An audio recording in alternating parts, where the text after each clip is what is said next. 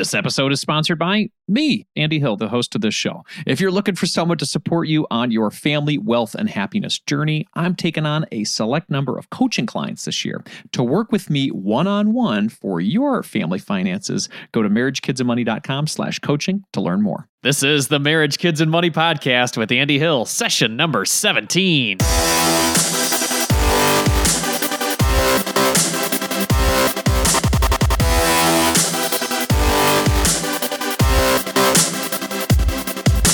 This show is dedicated to helping you strengthen your family tree and live financially free. Thanks for being here today, everyone. For decades, Vanguard has been a trusted name in the investment community. In this financial blogger world that I've recently entered into, it's a resounding theme that Vanguard is the way to go when it comes to investing for your retirement. Billionaire Warren Buffett thinks Vanguard is an excellent choice. Personal development coach Tony Robbins wrote a whole book on it.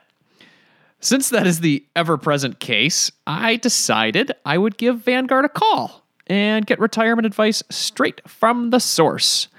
And I would share it with all of you, the super awesome listeners of the Marriage, Kids, and Money podcast. I had the opportunity to chat with Maria Bruno, a senior investment strategist at Vanguard.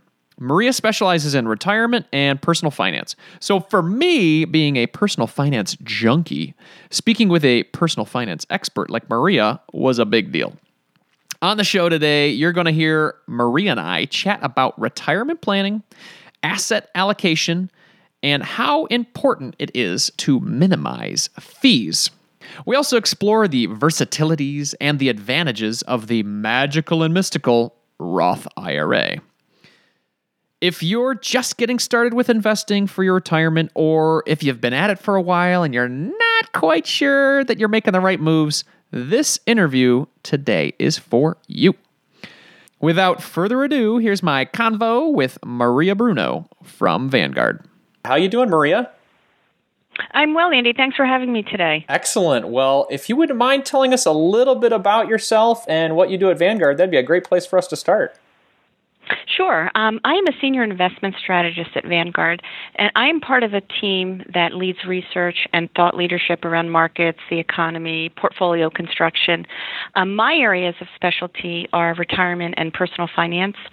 I have over 25 years in the industry. I'm dating myself. Most of that, I'm also a certified financial planner practitioner, so most of my time has actually been in working with financial planning or working on thought leadership around financial planning topics.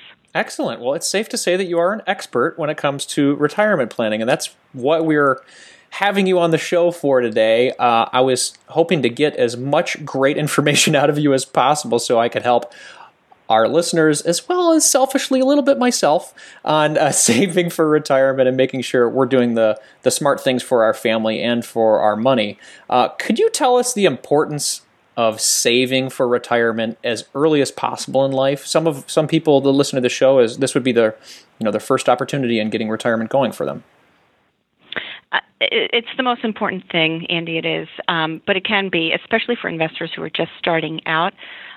It can be a little overwhelming because there's limited resources and there may be multiple goals. For instance, saving for retirement or paying down college debt still, or buying a home or having a family. So most young investors are facing the situation where they want to save for retirement, but there's other competing goals. My message is to start early as much as you can, and then get disciplined and increase going forward. And the reason is the power of compounding. The sooner that you can start investing, those dollars then have earnings, and then those earnings earn as well. So it's just this compounding effect. And then what you find over the long term is that you actually have to end up saving less if you start sooner rather than trying to have to play catch up later in retirement. Excellent. That's great advice. So it's a gigantic snowball rolling down the hill and gathering you more money as you get older.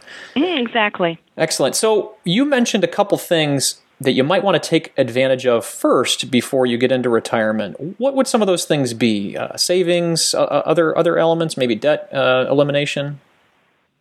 Yeah, I would think it's a good way to start thinking about savings versus investing. So when you're investing, it's for a long-term goal, whether it's retirement or maybe it's for a child's college education, for instance. These are longer-term goals where you really need to think about asset allocation and investing to take inflation into account, right? So these are longer-term goals. Savings is really short-term liquid needs, an emergency reserve. So many investors are trying to balance that investing and savings. There's an opportunity cost to not being invested in the market. So if you have too much in cash, for instance, you're not able to take part in market participation. So it's finding that balance. But then there's a debt factor there as well. And it's for many of us, it's not an all or nothing decision. It's a compromise and it's a balance. And it's usually a compromise of doing some saving, some investing, and then paying down debt as well. Not all debt is bad. There are, if you college education, you're making an investment in yourself or your children. Or if you purchase a home, you're building home equity. And some debt actually have some tax benefits to it in terms of tax deductions. It's usually the consumer debt that comes with high interest rates. And, if left unchecked, can really increase in size and get overwhelming. So those types of debts in particular should be the ones that you really think about whittling down and focusing on the other aspects in terms of savings and investing. Excellent. So it's all about balance. I completely understand that for sure. So let's get into a little bit about investing. What are some good options to consider if I'm just getting started with investing? Well, if you're investing for retirement, there are tax-advantaged accounts such as 401ks if you're working for a company that offers an employer-sponsored retirement plan. For many, that's the first source for retirement investing. The other common vehicle is an IRA, an individual retirement account.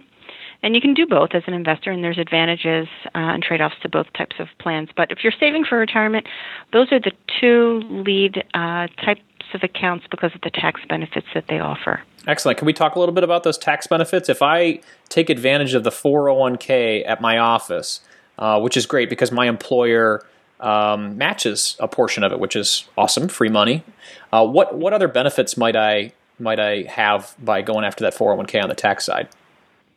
Well, the first thing you said is the employer match. So many employers will offer some type of match. So maybe every dollar that you invest, up to a certain percentage is matched. And you are wise in taking advantage of that. If not, you're leaving money on the table. So the first thing would be to make sure you're saving at least up to the company match. The nice part about these types of vehicles is that the earnings grow either tax-deferred or tax-free, depending whether you're in a traditional deferred account or a Roth account, whether it's an IRA or a 401k. And we can talk a little bit about the difference between those two, but basically the earnings will grow either tax-deferred or tax-free. So that shelters a lot of the compounded earnings that we're talking about from current income taxation. So huge benefit there. On the 401k side, they offer some pretty rich amounts in terms of how much you can contribute. So for instance, if you are under age 50, you currently can defer $18,000 on an annual basis to your 401k or 403b, for instance. So some pretty rich limits there in terms of how much you can save in these tax-advantaged plans. Okay, so if let's say I make $100,000 a year, and I'm going to contribute $18,000, the max for 2017, how does that work tax-wise? So I am then only, in the eyes of the government, making $82,000 a year? And I'm taxed on that? It depends whether you invest in a traditional deferred vehicle or a Roth vehicle. And the difference there is whether how you're making those contributions and whether the dollars are pre-tax or after tax. So if you're contributing, generally speaking, to a traditional 401k, those dollars are contributed to the plan through payroll deduction, for instance. In a traditional deferred, you actually get a tax deduction in the year of contribution. And then the earnings grow tax-free. Later in retirement, when you take withdrawals from those accounts, the dollars will be taxed at ordinary income tax rates. So basically, you're getting a tax break today on the contribution. The earnings grow tax-deferred. When you take distributions in retirement, the money is taxed at the back end.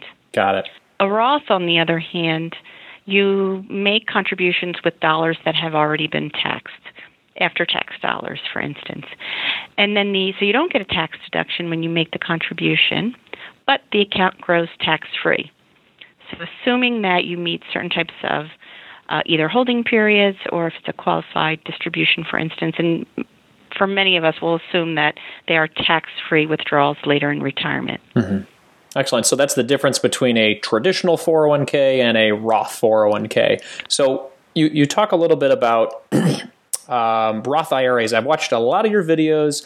I think they're fantastic. Who's ever running the YouTube channel at Vanguard is doing a great job. Could you? Thanks. I'll pass that along, Andy. There you go. Good. Can you tell? Can you tell people why maybe a Roth IRA might be a good choice to consider if you are just getting started and maybe a little younger in planning for your retirement?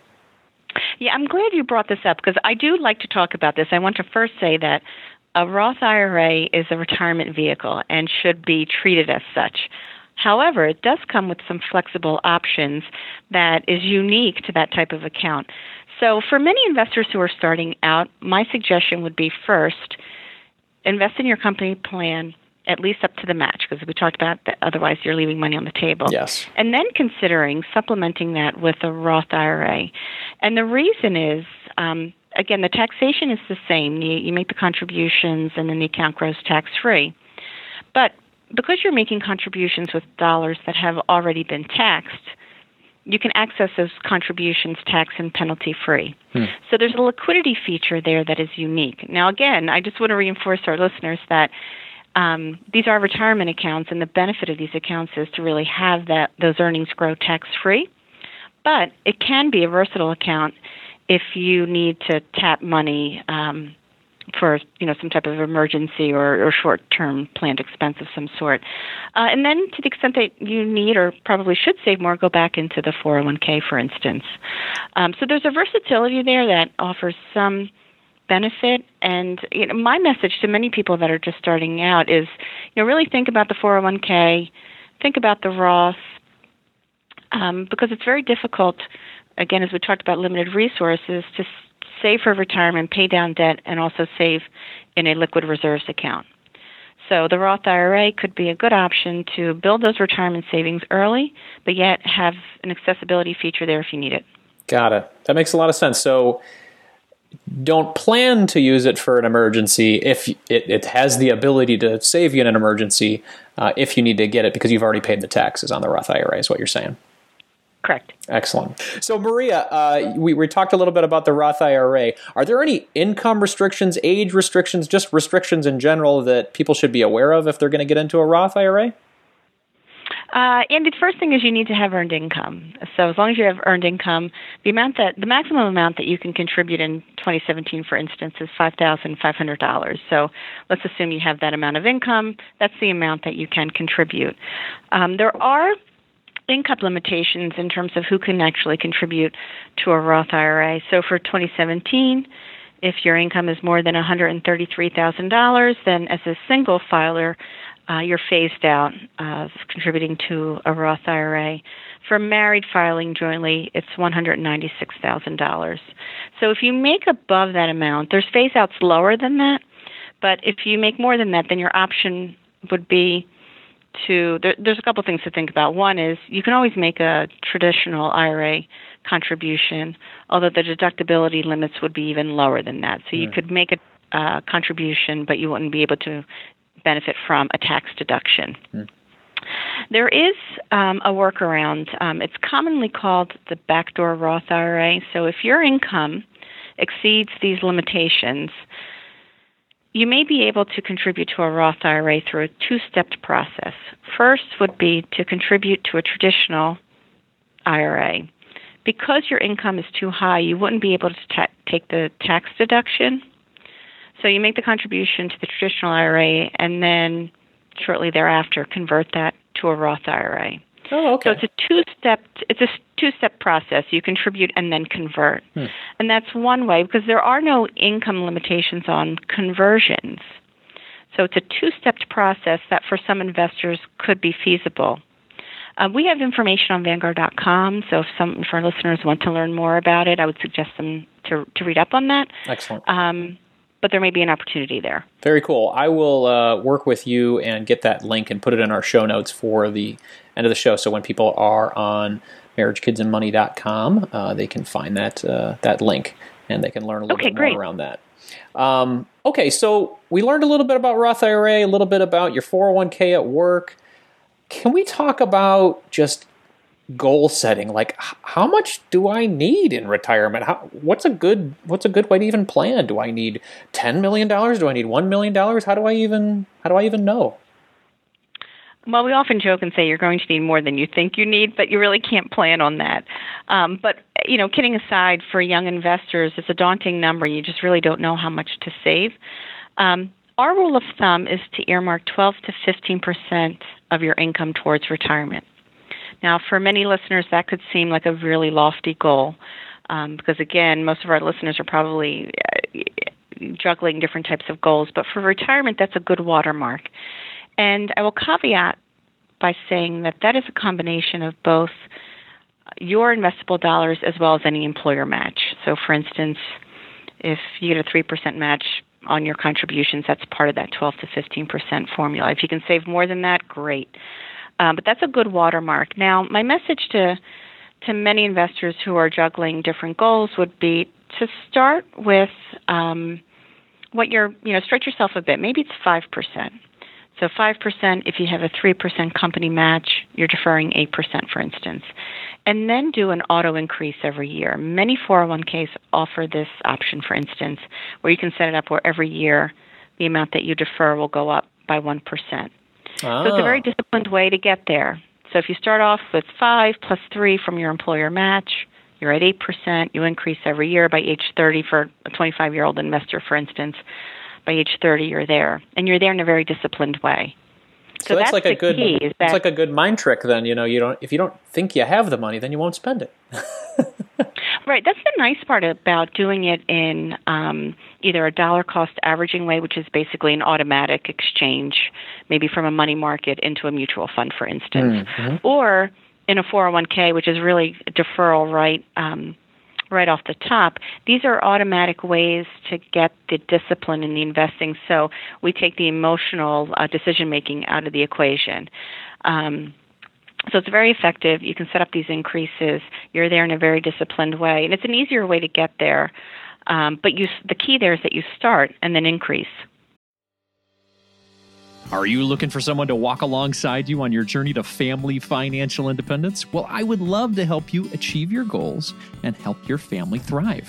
I work with couples, individuals, and families all around the U.S. via video chat and can assist in the following areas: becoming debt-free, growing your net worth, crafting and sticking to your budget, reviewing Coast Fire plans, developing strategies to build generational wealth for your kids, and designing your future work optional lifestyle. Doesn't that sound nice?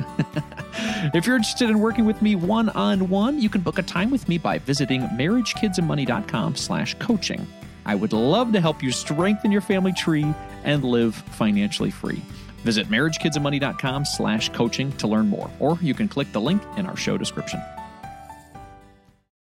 If you're looking to improve your financial situation, it helps when you're able to cut out unnecessary costs. Cell phone services are a necessity for sure, but we don't need to be overpaying for them, right?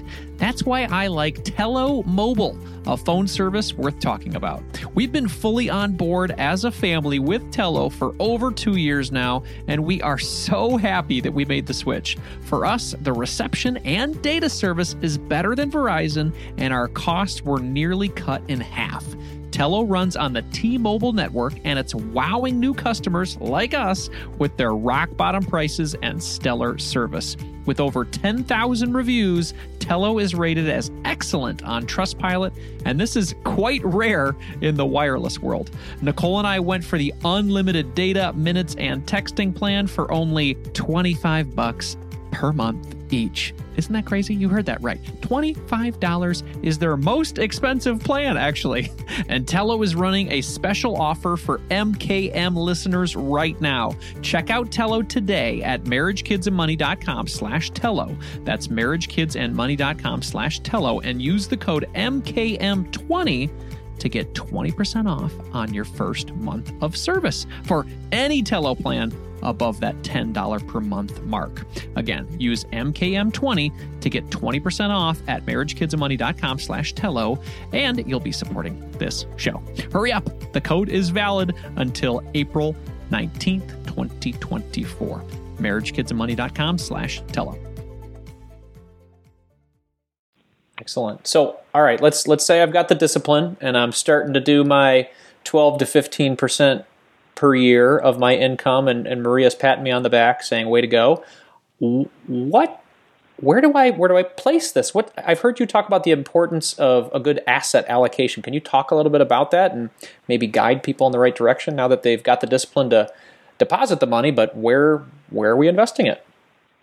Right. So it really is a top-down approach. Many of us can get focused on fund selection, but really that should be the last decision point. The first will be, well, what is your asset allocation, which is the combination of stocks, bonds, and cash, for instance. Mm-hmm. If you have a long-term horizon, we're talking about retirement here, and we're talking about young investors, there's a long investing horizon, and you really need to think about inflation risk. So you need to focus on growth-oriented type investments to keep up with inflation or outpace inflation over the long run. And that's where stock investments can play a role.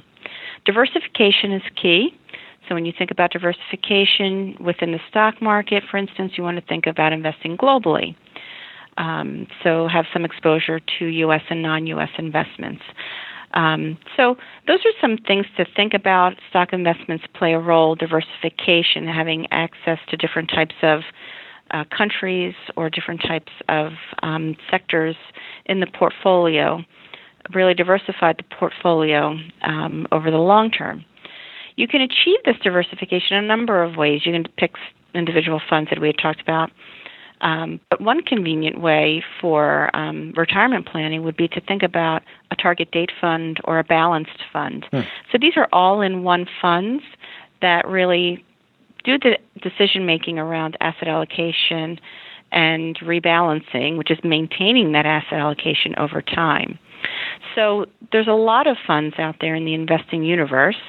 And for those of us that really like to get into the weeds and make our own portfolios, we can certainly do that. But there are a lot of really low-cost balanced funds that can do that for you as an investor. So you just pick the right fund, whether it's a target date fund. And by that I mean is, if you look at when you retire at age 65, you would pick a corresponding fund that would have that date. And what it does is it invests more conservatively over time. So it does the asset allocation and the rebalancing for you, moving more conservatively over time. Oh, okay. So they're a very low-cost, effective way to get diversification in one fund. So you were saying that the only maybe disadvantage of doing a target date fund like that is that just sort of takes the control out of it for the investor. I mean, that might be good for some people. Are there any other differences or advantages or disadvantages of doing the target date fund that people should be aware of? There's probably more advantages than not, Andy, I'll be honest. The nice part about these balanced products is they take the rebalancing equation and the portfolio management. All the implementation piece is done for us as investors. Now, some investors can find that limiting. But the more broadly diversified you are, the more access that you have to a broader universe of individual securities that as an individual investor you may not otherwise be able to enjoy.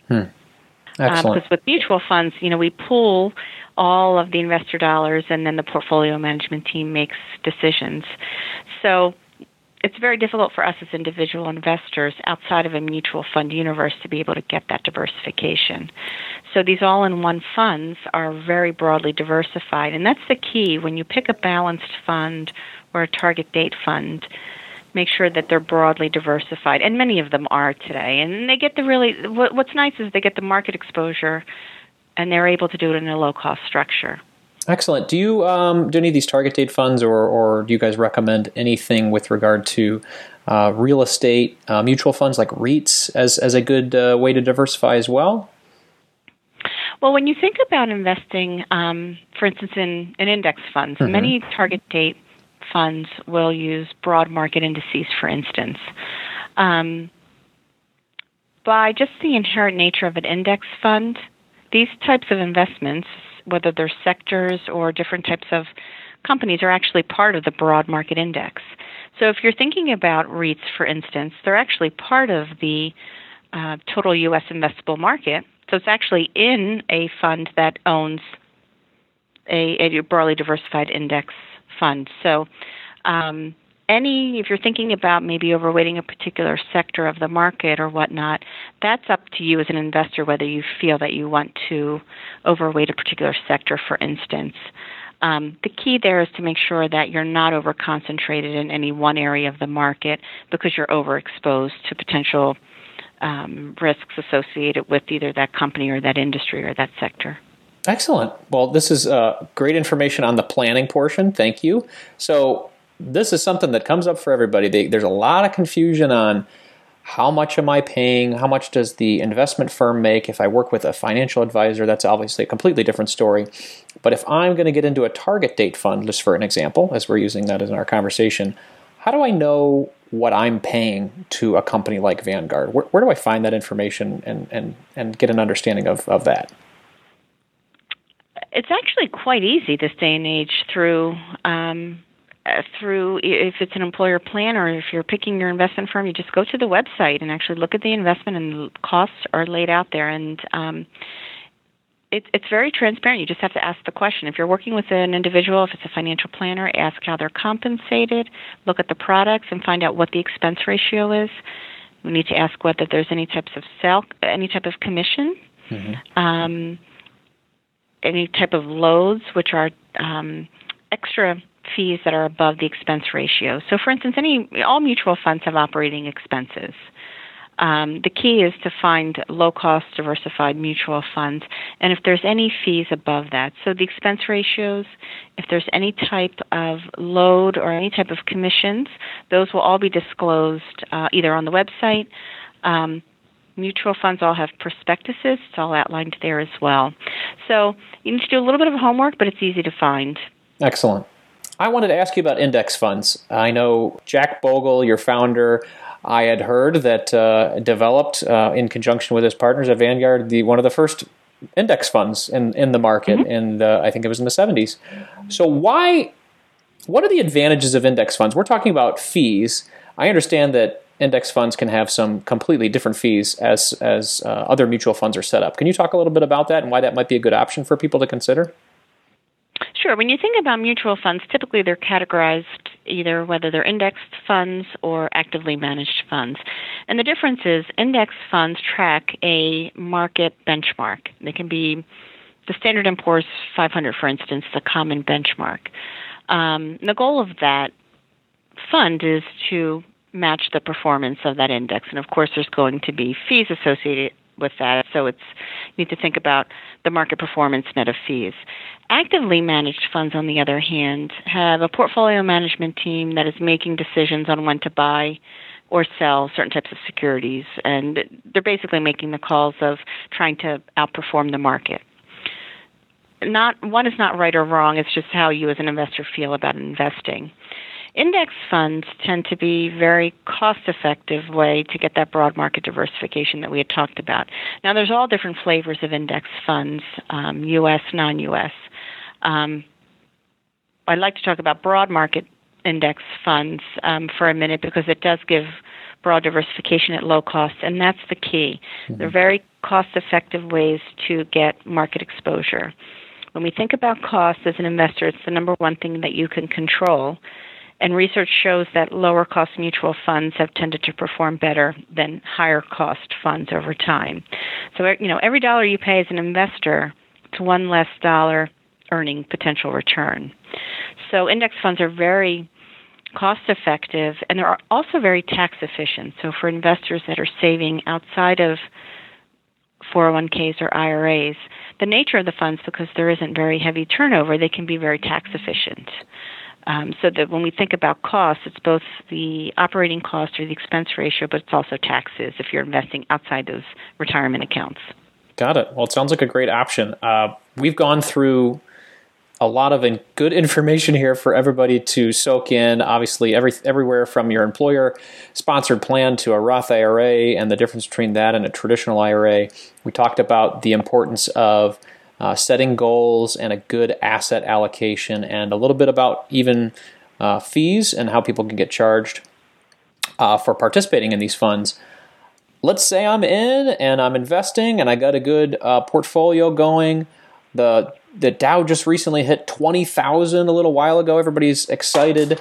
What can I do if this market drops again? And what will happen to me if I panic and pull out of my retirement accounts? What's that going to do to me? Well, the market will go through some type of correction. We don't know when, or we don't know how steep that correction can be.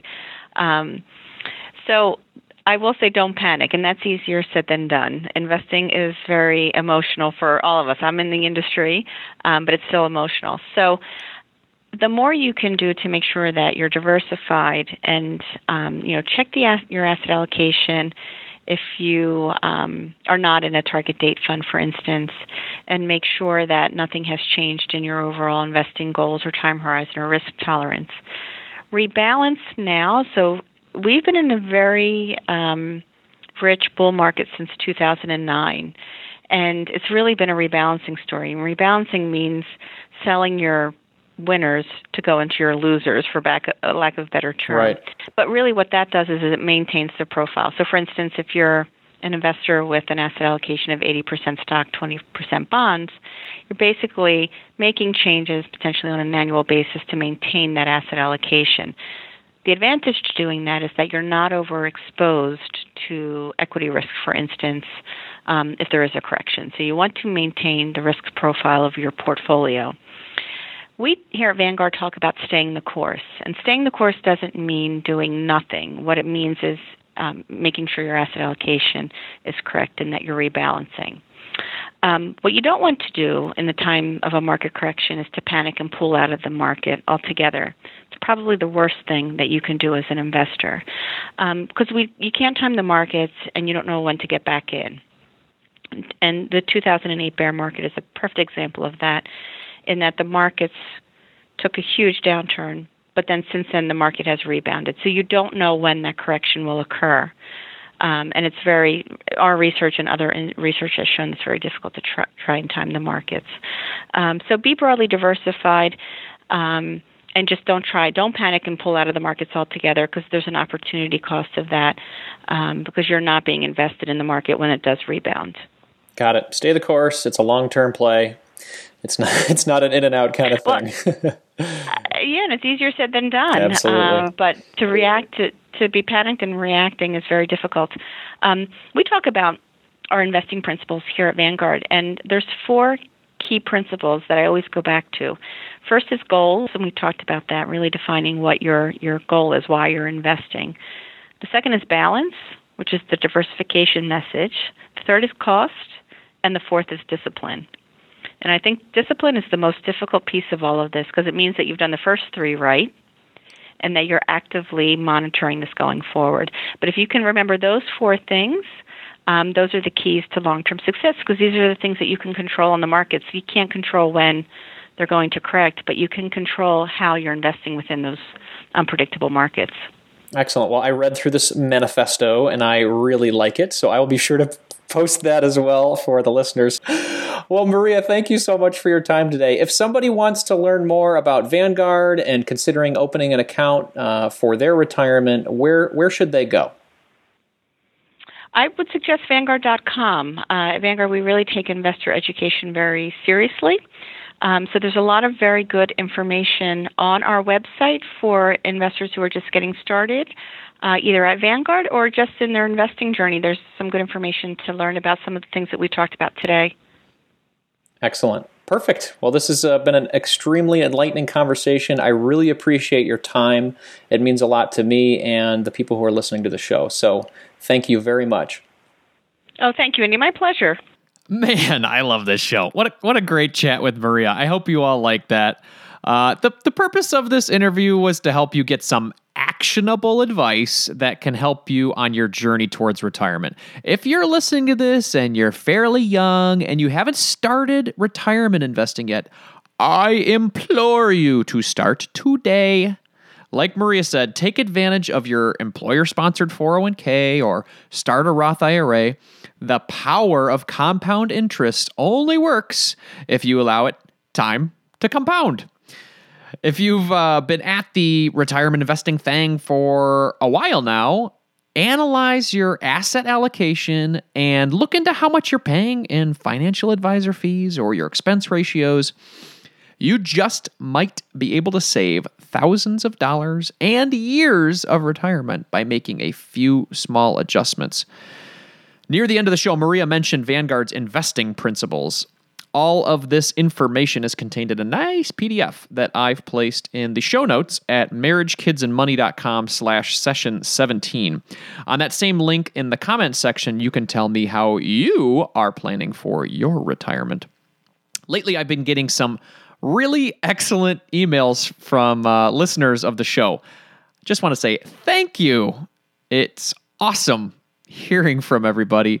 It really inspires me to hear that you're enjoying the podcast.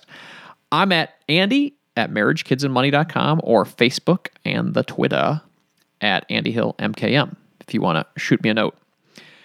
In the spirit of growth and inspiration, I'm going to end the show with a quote today from Vanguard's founder, Jack Bogle, regarding the importance of diversification.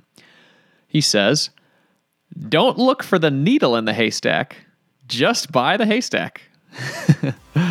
All right, everybody, make a plan and take some action.